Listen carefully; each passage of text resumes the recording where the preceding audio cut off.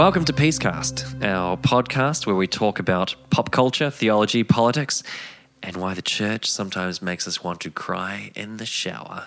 I'm Joel. I'm joined as always by my co-host, Dave. Hello. We have 3 parts as always. Conversation starter, what about them politics, and why church, why? For our conversation starter, Dave wants to ask me about a book I find particularly interesting and intriguing for whatever reason. And for what about them politics, we're going to be discussing the new Prime Minister, Scott Morrison, and what it means to have a Pentecostal Prime Minister. Dun, dun, dun. And for why church, why? We're going to be looking at our continuing theme of The Laity Strikes Back. Part two. Special expose. Yeah, special expose resulting in our excommunication. The problem of clericalism. So for our conversation starter, a couple of episodes ago, we talked to me about my favourite books, and I suggested very quickly after that we talk about Joel's favourite books, and he had an existential crisis and wouldn't get up from bed for weeks because he was asked to pick a few favourites out of many. So he's actually managed to pick, I presume just arbitrarily, one single book that he is particularly interested in, that he's going to talk about, that reflects something of his interest. So what book have you chosen to talk to us about, Joel? It's true. I do have a bit of a crisis with these things because it just sort of seems to it smells of authenticity. You know, getting down to the deep and real, Joel. Yeah. I would much rather continue our conversation about your gym photos. My gym photos? Yeah. Is it a saturated evil?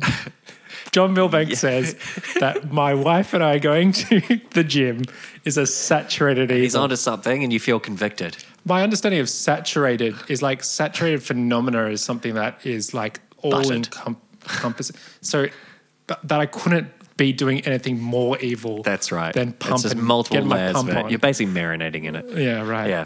So, on that note, a book.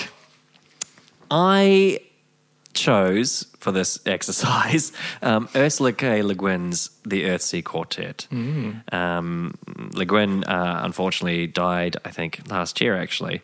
It was this year. Was it? It was a couple of months ago. Yeah, a few months ago. No, it was a couple of months ago. Like a handful of months ago. I don't know. Recently.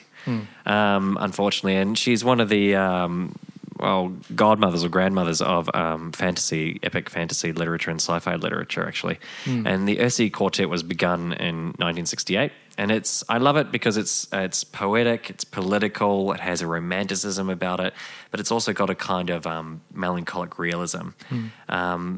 I don't want to give too many spoilers because Dave will get to this book at some time, I imagine. It's on my shelf. And as you know from previous podcasts, I don't like spoilers, and I feel already I'm engaging in emotional spoilers, so you'll just have to bear with me. So these books follow the life of a character named Ged, in which he explores himself and how he helps to restore balance in the world, and when he meets a priestess named Tenna. There's a bunch of themes in these books that I think are echoed in later fantasy literature. So there's the continual notion you get in fantasy literature of kind of the loss and retrieval. That there is something that has to be reawoken in society for society to be put on right order again. There's the fear, there's the idea in these books of those that are the sort of the true barbarians and the ones that fear magic. So you see this like in Harry Potter, right? The real simpletons and the real, the real people who live in behind a veil of deception and so on are the muggles, the non-magic people.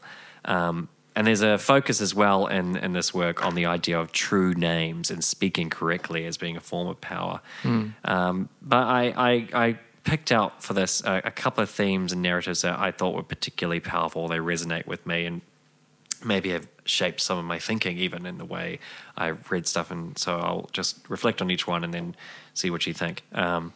So first is an idea about what is sort of almost the nature of evil within oneself. So the character Ged, he's like, he's a typical young prodigy mage, but he's a hot-headed. In the course of a duel with another student, he unleashes a kind of evil onto the world. But the evil is kind of this actual weird shadowy figure. And without trying to spoil it, you learn that actually the battle is actually more to do with his own pride and literally coming to terms with himself and how his wrong actions cause a rupture in relations.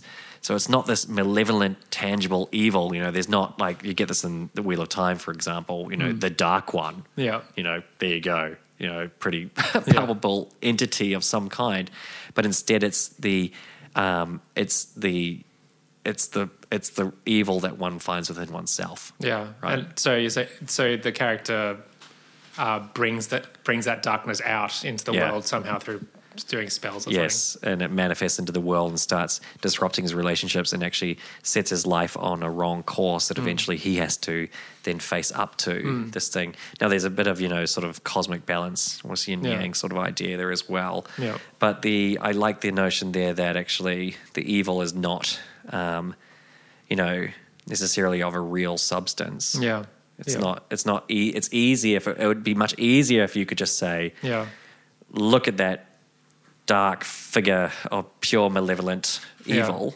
It's much harder to say I and my agency have within me the capacity to act contrary to the good and to rupture relationship. Actually, funnily, it reminds me of I've been reading Doctor Strange comics from the last couple of years. Right. There's a great run that's still going on at the moment, actually. But it kind of gets into more of the lore behind his magic in that. There's this very interesting, it's very Lovecraft-inspired, this little arc that's going on where you find out that every time Doctor Strange does a spell, something equally harmful happens to himself.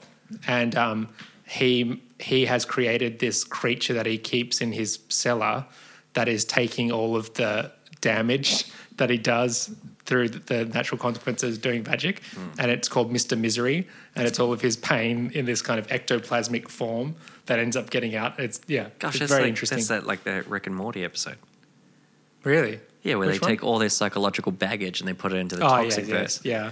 But it also reminds me of a bit of The Name of the Wind, the Rothfuss books, how the way that it's more happening in the physical rather than moral universe, that it's almost like laws of chemistry or physics. When a spell is done, if he produces a heat, he has to produce that much coldness and things like that. Yeah. But I find that fascinating. Yeah, and it's like I said, it's a different take on some other epic fantasies where, sometimes there's just a clear, unambiguous evil there, right? A second theme I find that actually, again, it can resonate, and we talk about these things in part because they help. I think they've sort of structured the way sometimes we think about the world as such, right? So in his quest to balance the world, Ged is led to this kingdom that reviles magic users, and he meets Tenna, this priestess. Now, her name, she's a priestess, and it literally means in their language, the eaten one. And she's a priestess that's been essentially consecrated to darkness itself, what they refer to as the nameless one. And at one point, Ged's trying to draw her out of this, and he does in the end and so on. And he talks to her about how the nameless one is simply a form of oppression, a crushing darkness, and that he says it offers nothing, it gives nothing. And what it leaves Tenna with is simply a lingering rage or a sense of unsettled disappointment. And there's then connect that with the later book in which he's traveling around with the future king, and what's happened is one of the mages has disrupted the order of the universe because he's extending his life unnaturally. And this leads to people forgetting the words of songs, forgetting the words of poems. The dragons of the kingdom become just simply bestial, whereas they used to be hyper-rational and so on. And what I like about this is there's a kind of sense of allegorically the loss of meaning or the loss of a tradition that's accompanied by enemy or nihilism, right? The question is, what happens when you forget what it means to be a human, including what it means to be a finite being? And this has consequences for a cultural and social living, and we become like bestial dragons, essentially. Yeah. And again, here it's not really an external threat, right? Like it's not really, again, this simply dark figure. Tenor is consumed by an absence or a darkness. And so it's kind of, I think of it like kind of, there's a character, there's a kingdom in the Game of Thrones as well. I don't like those books, but there's a kingdom in there where they offer up their everything to the drowned god. And it's the same sort of idea. It's sort of you can be consumed by something that's actually ultimately a darkness. Like a consumer society, you can keep on feeding and feeding and feeding upon that, but it ultimately offers you nothing. Yeah, it's like the ring in Lord of the Rings. Right. Yeah. Oh, and the way that Frodo becomes ultimately insubstantial or something. And I think it makes me think of, Augustine says about when you don't find your rest in God, he says that you flit from phantasms through phantasms of the mind. That offer you nothing and other than a sense of disquiet or discomfort or whatever. And so that's that idea, both that you have to try and find the true good or the true words in order to have a rightly ordered society or a society that is flourishing, And it's not that there's a malevolent evil, but actually the sheer absence that creates an enemy of nihilism. Yeah. I mean, and I think it's such a powerful theme in high fantasy literature, this theme that there are certain types of magics that you just cannot do safely without unleashing forces of chaos, which is, such a powerful moral lesson for our times, which goes unheeded in an age of kind of technologism and things like that, where everything can be instrumentalized and rationalized. Yeah, and it's in this, it's not so, and it's not even this, in these books at least, it's not that the magic has real power like the darkness. It's that its power comes through it being an oppressive ultimate absence. So she doesn't invoke some grand old demon or something. She is part of a cult that is anti-human in that sense. Yeah. Now, the third theme, I just want to touch on this because if anyone knows Le Guin and I don't mention this, they'll think I'm a criminal. Just the third theme is that Le Guin is a feminist, and she's got some masterful and wonderful reflections on gender. In fact, one of her books, The Left Hand of Darkness, is a world where gender is literally fluid across a person's life, in which they can occupy different states at different times of their life. And then that raises the question about how you build trust in the absence of gendered interaction. But in these books, the Ursula Quartet, you get these really fascinating things about how the male-dominated world of magic comes along with celibacy. So men literally have to engage in a denial of their relationship to femininity in order to gain power. Yeah, right.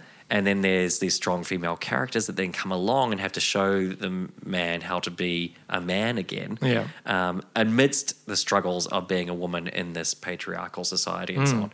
So it's one of the only fantasy books you read in some ways where the woman is actually Tenor, that is a strong character with a interiority and a sense of deep sympathy for her, as opposed to, like, again, just contrast something like The Wheel of Time, which I read all through my youth and I loved and so on. But you could tell Robert Jordan's essentially a misogynist who, you could tell a woman in the book was evil because she was described as homely or worse, right? Like, it's really bad. Whereas this was just, especially growing up 5 boys and so on, to have actually richly realized woman in in literature. But there's that theme as well of the man gains power through emasculating himself or removing himself from that gendered relationship. Yeah, fascinating. I feel like we should probably move on, but Robin Hobb has a lot of really interesting things in those regards as well, especially around gender identity and things like that as well. We should just do an episode on Robin Hobb at some point. Should. Yeah. I have to get around to finishing the series though. Sarah and I like to just talk about it and then like plant a book in Dave's mind, and then 2 years later he goes, "You shake a fist." I'm literally 4 books into the Harry Potters at this moment. Spoiler alert! Yeah. Yeah. Well, so I should definitely read those books. Sarah loves those, and she particularly likes the explorations of like a celebration of womanness and the particular magic of feminine genius and things like that. And Harry Potter's great. The idea there as well is that Voldemort is acting anti-human. He is extending himself unnaturally and so on, and not recognizing himself as a finite creation. We're going to move on, as Dave said. And as Liam he's got his hand on his head, a furrowed brow. He's wondering, why are we lingering on these books? No, Liam loves books. I don't know. Anyway, okay, we're talking about what about them politics. Scomo. Hashtag. Have you seen that he's changed his signature on his awesome bus to just Scomo? So he's had like about 3 different signatures in the course of about 6 months. I have to show you later, though. You don't follow the Liberals against the Simpsons against the Liberal Party? They changed the bus. The bus thing is hilarious. So you've got a stupid butt, you kiss your own butt. so our Prime Minister, Scott Morrison, what we're interested in is that he is the first openly, the first Pentecostal Prime Minister for Australia. Now, there are 2 points of interest here for us. One is how this has been received and how it has been talked about, this idea of his Pentecostalism. And the second is then what does it mean? What do we think it means, or what can we speculate on it meaning as a projection of the relationship between church and executive or civil authority, in particular through the Prime Minister in Australia, especially in light of the Prime Minister's Pentecostal affiliation. So on that first question, Dave, how it has been received, how would you characterize it, and go from there? I think in a way it's been like flat out bigoted in a sense. I mean, I was reflecting it. So Joel, you're from Pentecostal background and have Pentecostal roots and things like that. So you might be sensitive to this as well. So sensitive. Obviously I am not a Pentecostal and I have theological reservations about Pentecostalism as well. But when I used to see Pentecostal brothers and sisters just being ridiculed just for being Pentecostal in the media, I actually gets my eye up a bit. And I know sometimes I will make jokes about it, but I feel like they're inter-family jokes about Pentecostalism. And it's a bit like when you see someone else picking on your little brother and you say, I'm allowed to do that, but you're not allowed to. But I do find it a bit appalling that these figures that I typically respect, who are kind of progressively or liberally inclined figures, just, so the assistant pastor at the church that we attend wrote an article in response to Scott Morrison praying for rain and things like that, which is a great reflection on, faith without deeds and things like that. But there's some people that took the opportunity for the fact that Scott Morrison says that he prays about the rain, just to ridicule the idea that you'd believe in an interventionist God at all. And I don't know, I just consider that just bigoted. And then you've just got, a lot of just complete dismissal. But then you've also strangely got this other subset of, pseudo-informed writing in popular media that tries to ascribe every single thing he says to some anthropological study of Pentecostalism as well, or a theological study, which is very, very odd because from what I understand, Pentecostal identity in Australia is still in a process of formation, and it's very hard to pin down actually what you're talking about. So those are some of my initial thoughts. Basically, the critique seems to be, it's very un-Australian. It's a very un-Australian approach to religion. You're taking it a bit too seriously. It's a bit too flashy for us. Right. And probably similar with New Zealand, I'd imagine. New Zealand would be much more perplexing, I think.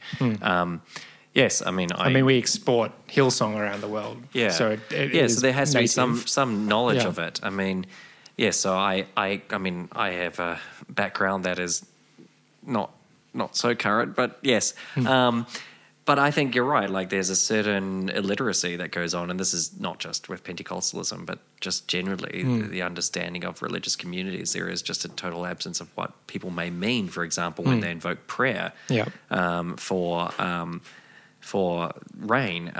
There's constant references I saw when people were noting as Pentecostalism or discussing this to that Pentecostals believe in divine healing. Yeah. And I thought, well, that's not distinctly Pentecostal for starters. Yeah. But also, what do they think that means? I mean, if you read it through Pentecostal's understanding of what that may mean, it's more that nature is already saturated in God's spirit. Yeah. And so that supernatural is not necessarily this moment of intervention in the sense of like the external God who just randomly decides capriciously to intervene to disrupt some natural order, but actually to engage in a form of like hyper nature, which is nature is supposed to be flourishing, nature is supposed to be healthy, and so on. And so engages with that in a kind of elevated or extended way, and it's supernatural, kind of like that. Yeah. So but you wouldn't get that discussion. What you get is this idea that he believes in a sky fairy. Yeah. Right. So this is what people were discussing when he says it's pray for rain sort of thing.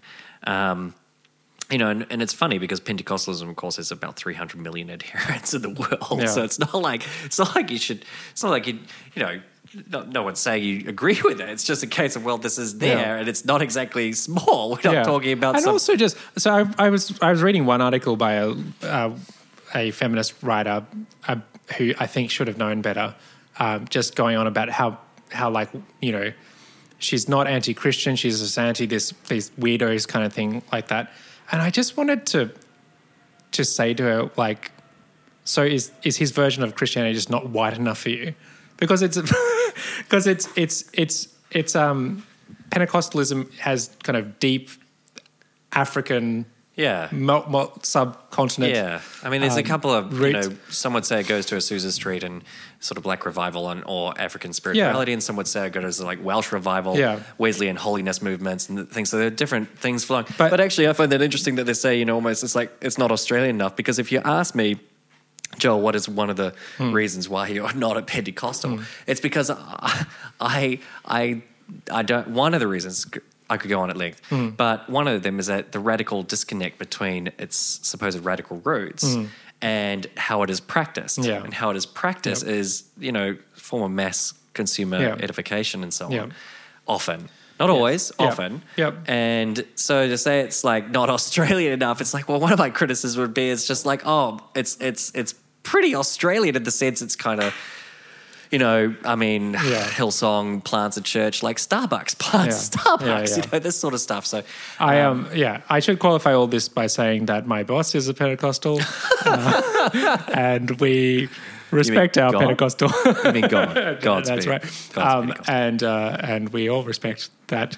Look, I mean, I'm going to make some, we're going to talk about the next part, and I'm going to make some critical comments, but there are good things to say. I mean, so for example, on the Kids Off Nauru and the Micah Challenge campaign, talking to politicians down in Canberra, that was led by a group of Christian women, large share of whom were from Pentecostal churches. And so there is a shift in Pentecostal thinking towards a kind of sense that it's not just about one's own unmediated relationship to God or personal relationship and so on, but actually has these political, social implications to think about what is the nature of the common good and so on.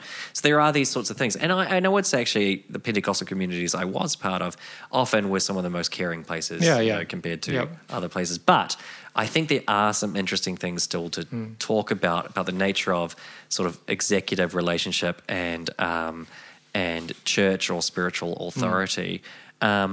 In this context. So I thought I'd start this part of it, if I can, with a little bit of a story, right? Yeah. In 2015. Yes. I went to Warrawee Anglican holds like an annual lecture, I think, every year.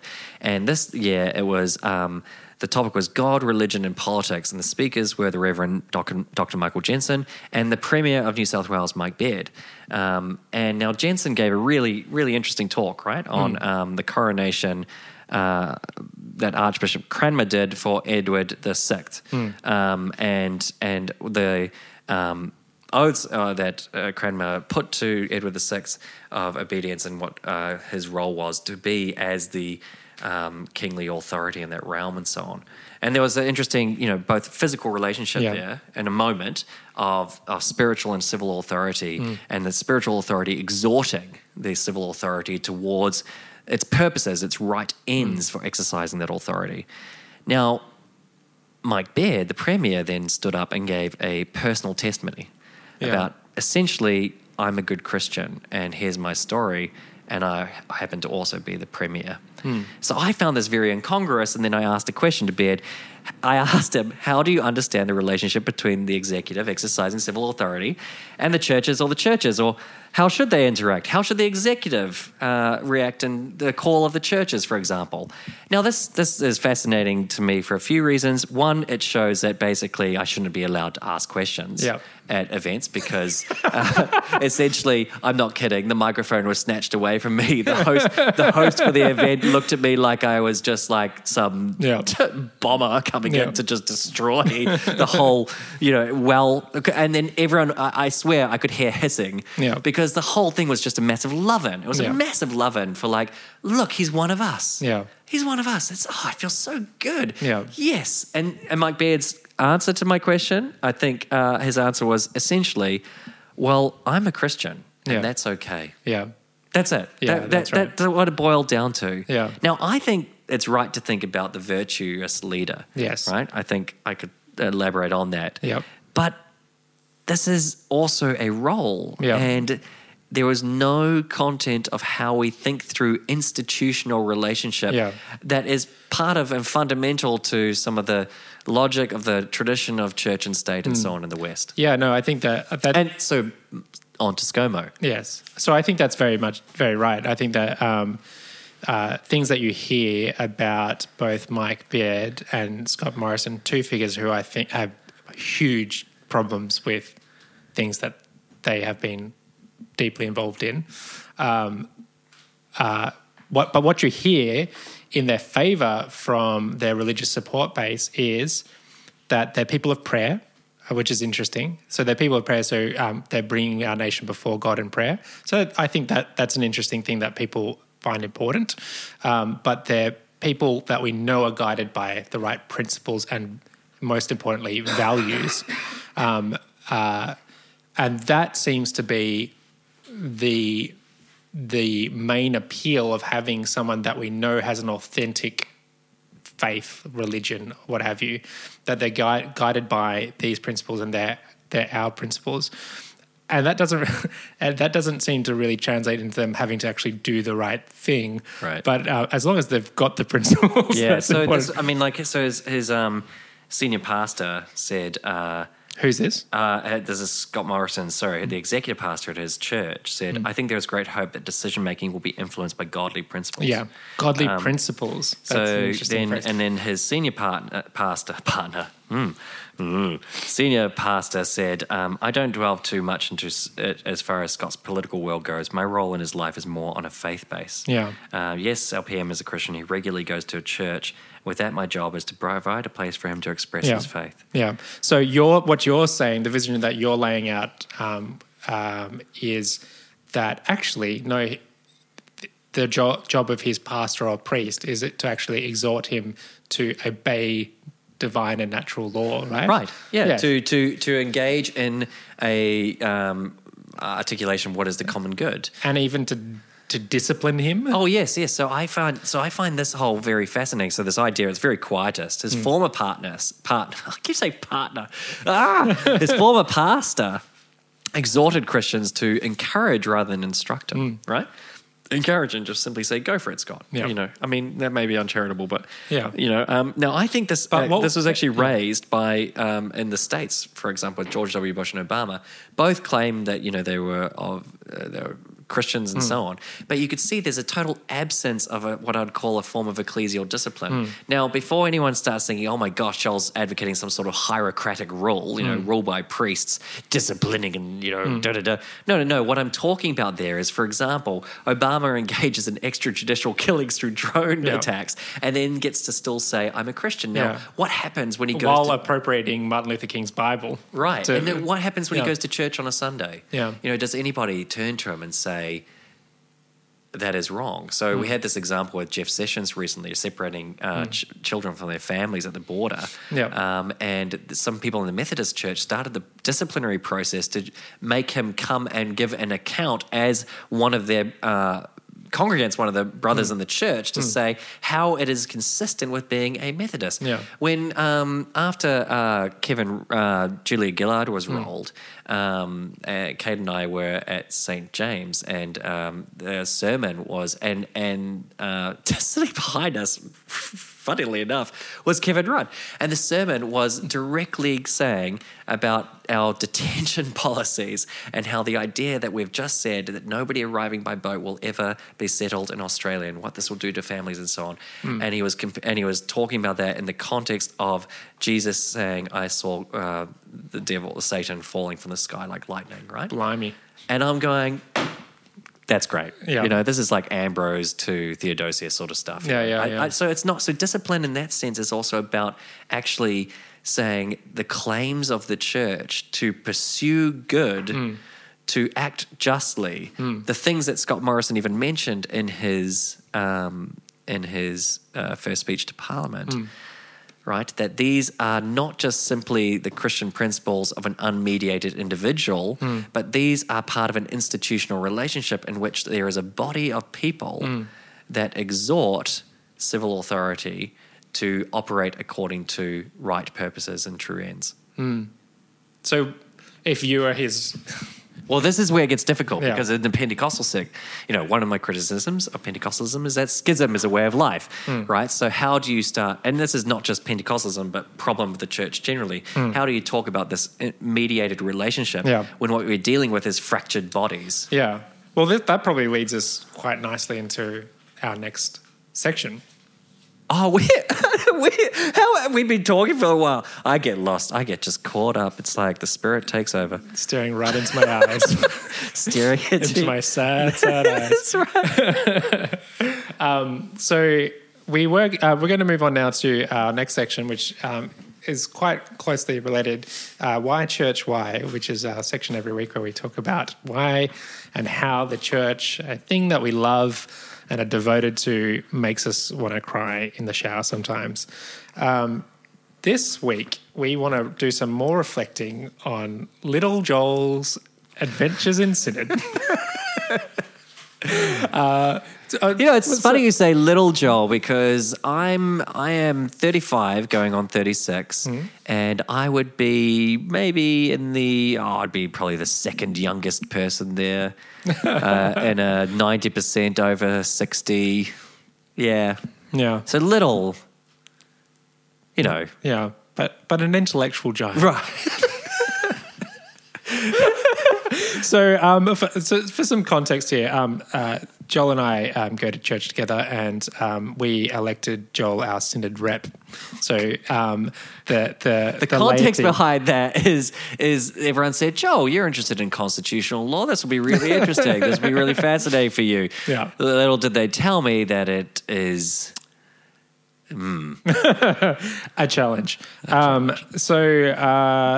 One of the observations, so last episode we talked a bit about some of Joel's observations coming from outside of Sydney into Sydney and looking at the emphasis on explanation in our tradition or our diocese, our church life here in Sydney. This time we wanted to talk about something a bit different that Joel has observed, which is a high level of clericalism in the diocese, and not just our diocese, but the evangelical world more generally. Now, that might come as a surprise that we would consider our diocese clerical. After all, the priestly role of the minister is something that's certainly de-emphasised in our neck of the woods. Even the idea that you would be a priest, that you dress as a priest or as a clergy person. I don't think anybody at Synod would have been dressed in clerical garbs. It's all one, but he has jeans and sandals as well. It's just like jeans and just like pick a theme.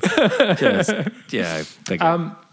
But it seems am I getting this right, Joel, that you see us as having this kind of quite maybe a crypto authoritarianism in our leadership? Which is, you made that sound so just, maybe we've got a little, and then you throw down crypto authoritarian.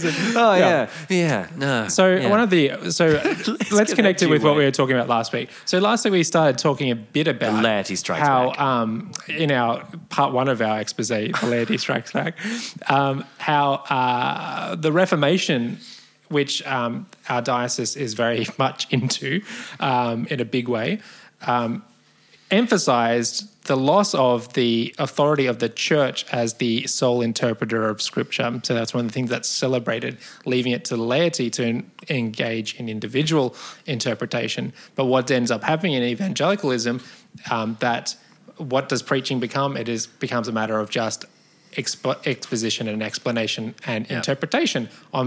So you end up having a clerical class that does the interpreting for you. So which I think this is an irony. Yeah, I think this is an irony or the paradox, right? I don't think clericalism is just it's not limited to these contexts. So different churches have their problems. Pentecostals have almost absolute authority sometimes in the leader. Roman Catholics, you'll hear them talk about it, and emphasis on the priest and the diocese, or else the curia, Roman curia, and so on, and with that's fed into sexual abuse and so on. But in evangelicalism, what I seem to see is in low churches generally, this orientation towards focusing on preaching. So in the ministry of the word, so you could talk about the priesthood of all believers, but because you get that the church gathers for that reason to hear that preaching, and it's generally very long preaching, right? That there then develops this cultural mentality that is the peak, that is the height of the Christian moment, as it were, which everything else then serves. So there's a sense in which the very low church orientation, which emphasizes, as we were saying before, the explanatory power, the preaching mission and office and so on, becomes its own form of clerical. So I mean, I've been struck by living here that this is, in my mind, the most clerical place I've ever lived, in which you have this almost sense of like the politics and the cultural brinksmanship is almost like a form of dueling charismatic poles of priestly male authority sort of thing, right? So, and I think this then plays out in different ways. So at Synod, for example, we were discussing a property levy, in which each receipts from ownership of property for different parishes, part of it would be given to the diocese. Now, as a matter of Anglican polity, makes total sense. The property does not belong to a discrete parish. It belongs to the diocese, who holds it in trust for generations and so on. But at Synod, there were very clear debates, very clear arguments put forward by people. They were basically underlying them were a sense of, it is mine. It is my property that I've cultivated and so on. There was also last year a debate around the bishop engaging in conversations around incumbent rectors to help them retire or move on. And there was just outrage at the idea that a bishop would do this because the incumbency is mine. And you're going, this is just, my again, precious. this is not how I would think Anglican polity is, but I think it has that sort of low church mentality in which the clergy becomes, and then also sort of almost surrounding a curia. So at Synod, I mean, Synod's a fascinating body. As a matter of constitutional practice, you're a fascinating body. Thank you. I also enjoy your gym picks. So. There's the standing committee, and standing committee is vested with all the power of Synod throughout the year to make the decisions that Synod could make. Now, Synod can overturn standing committee, and apparently has done so once or twice in the 10 years or something. But the way you'd constitutionally describe this is it's kind of like standing committee is kind of like the equivalent of the vice-regal governor in colonial Australia, right? Invested with complete powers to engage how they like in some ways. And that body is, very, it's like a curia. It has clergy on it, but it also has kind of set committed people and so on. And, this raises really interesting questions for me about, I joked before about, how my age in relative relation to the rest. But how do you, as a church body, how do you think of it intergenerationally? Yeah. How do you think about diversity? And I don't mean diversity just, don't hear me as saying just simply as an end in itself, but as the reconciled talents and gifts of the whole people, right? Or as the idea that the church is not just simply decided by X people, but actually there's a vox populi, vox dei. There is a sense in which the wise few, there is I totally believe in threefold, priest and so on, bishop, priest, deacon and so on. But there is a role for each of them in which they come together as well with the people as such, and they encourage that. So, that's at a constitutional level, but then that obviously affects at the personal level, right? Yeah. What is the role then of the minister, we'll say, in relation to the people? That's right. And it's very difficult, and you often hear. This is tricky because people will read into this because I up until recently worked for a church in a strange capacity, and so it might sound like I'm making judgments about my own relationship with my rector as an employer. He was the chief marketer. That's right, but I'm not intending that at all. But I think one of the things that diffuses a lot of the temptations of power, especially in a body like the church, is making power relations overt and visible. And conversely, one of the things that makes power relations incredibly dominating is making power relations invisible and under the surface. So by actually having someone in a priestly role that is up the front, dressed, set apart visibly, and reminding everyone, in this role, I have this particular function here, you're actually, I think, taking away a lot of the subtle social dangers that come along with that. I mean, that might sound ironic because of the problems in the Catholic Church and things like that. But I think there's something to this, and I think that's even recognised in kind of the corporate business world, which is the first and only time that I'll ever talk about the corporate and business world as having something to say about the church. But they are recognising that workplaces that purport to have egalitarian principles actually have these subterranean, quite insidious power relations. And one of the ways that comes out is you'll often find people who are at churches that profess the priesthood of all believers, that the minister is just a teaching elder or whatever, however you want to frame it. There is relationships of incredible bullying and domineering and domination going on within people working on a ministry team. And that's something I've seen from a lot of people who've been student ministers or assistant ministers and things like that. I'm not talking about my own employment. No. I mean, even at Synod, there was a motion around and policies around assistant ministers and how you deal with precisely the sort of thing you're talking about. But I suppose just to distill what I'm saying is that if the role of the minister is primarily social because you're not demarcated in any other way other than I'm a good bloke kind of thing, that means that all of your social relations will be hierarchical, and I think that leads to some very dangerous psychology. Well, I think that means you have to engage in a certain role definition, right? So you mentioned the Catholic priest and so on. Now, I'm sure people could make their own criticisms of how Catholic doctrine is determined and so on, and maybe where they see clericalism, I don't know. That leave that to their discussion, or whatever. But if you take your general parish priest, right? They do not exercise nearly as much power as low church, charismatic evangelicals and so on, because there is an understanding of their role, and their role is to be a mediating representative before God and to institution of the sacraments. And they're actually too busy doing pastoral work. Yeah. And so, but that's my thing. It's actually what their role is. Then you say pastoral work. So if we think about it as that they are meant to serve and elevate the people. Yeah. Right?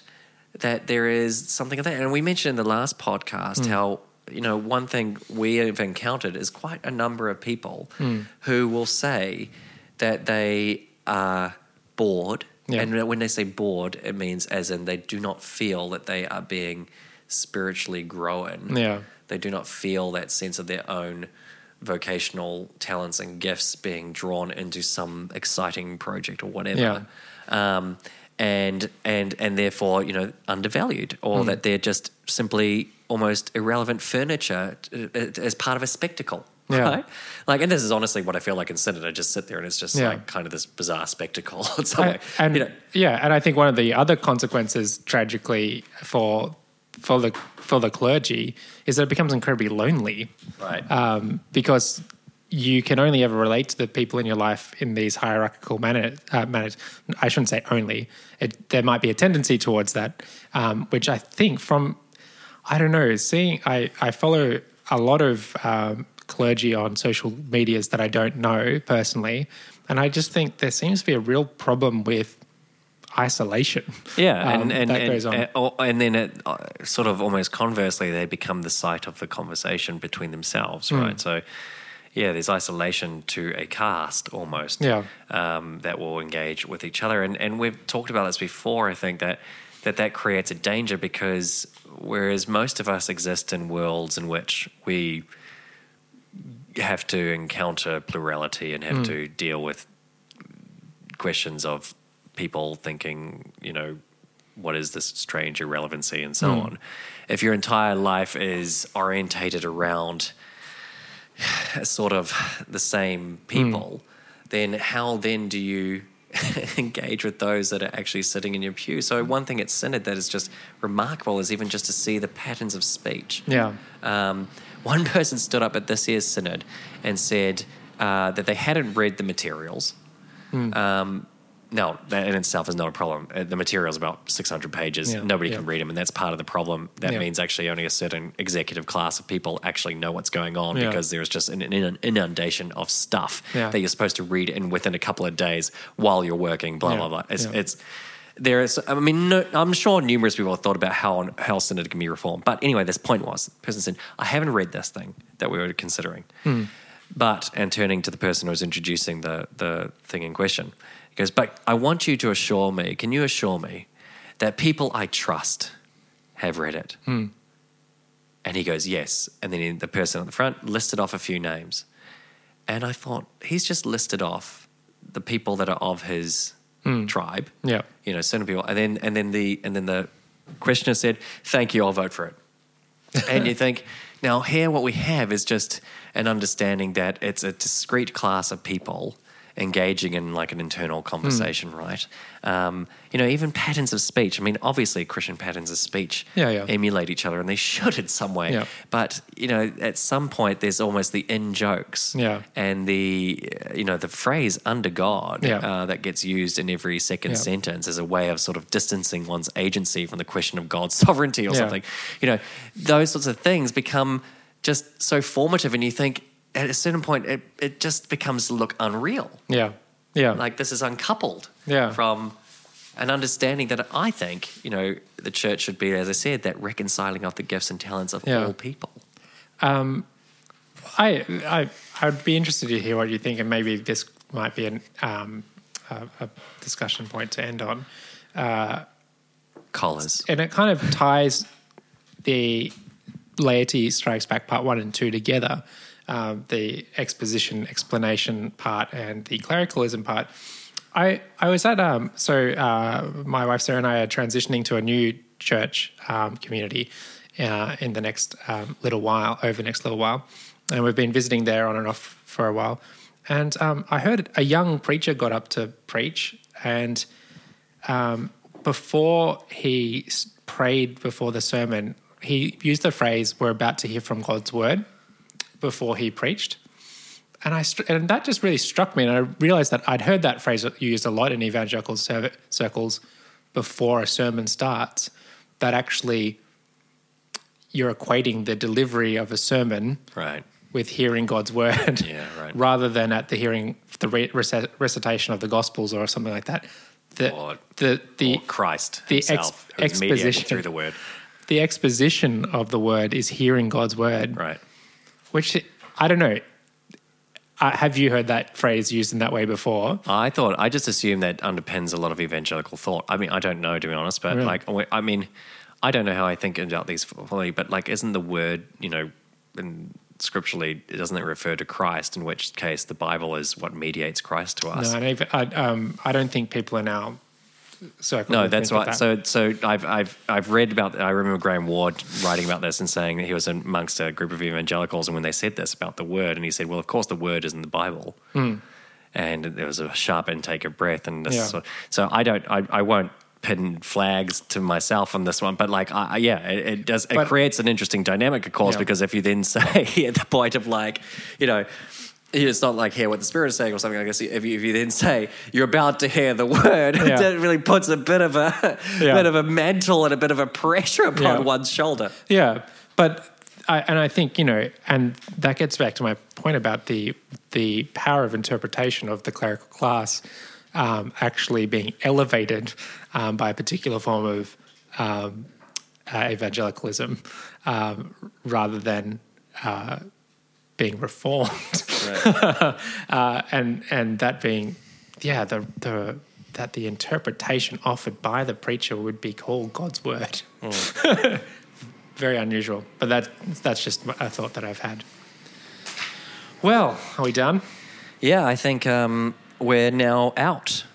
We're now out, as in we have to start our own church because no one will take us in. My name's Mother Chibubu now.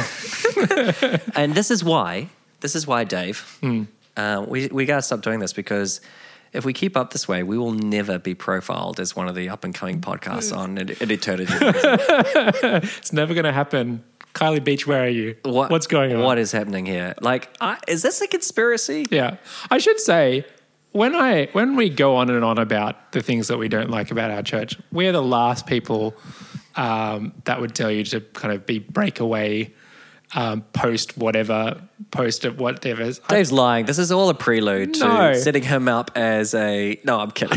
I just go to church, but just don't expect it to get, as our producer says, don't expect too much. Just take a prayer book with you. Yeah. Take a prayer book with you. Do some light prayer book reading. Yeah. As we were visiting around the place, we went to a particularly bad service. That was just, I actually talked to one of the pastors there afterwards and said the banality of that gave me an existential crisis.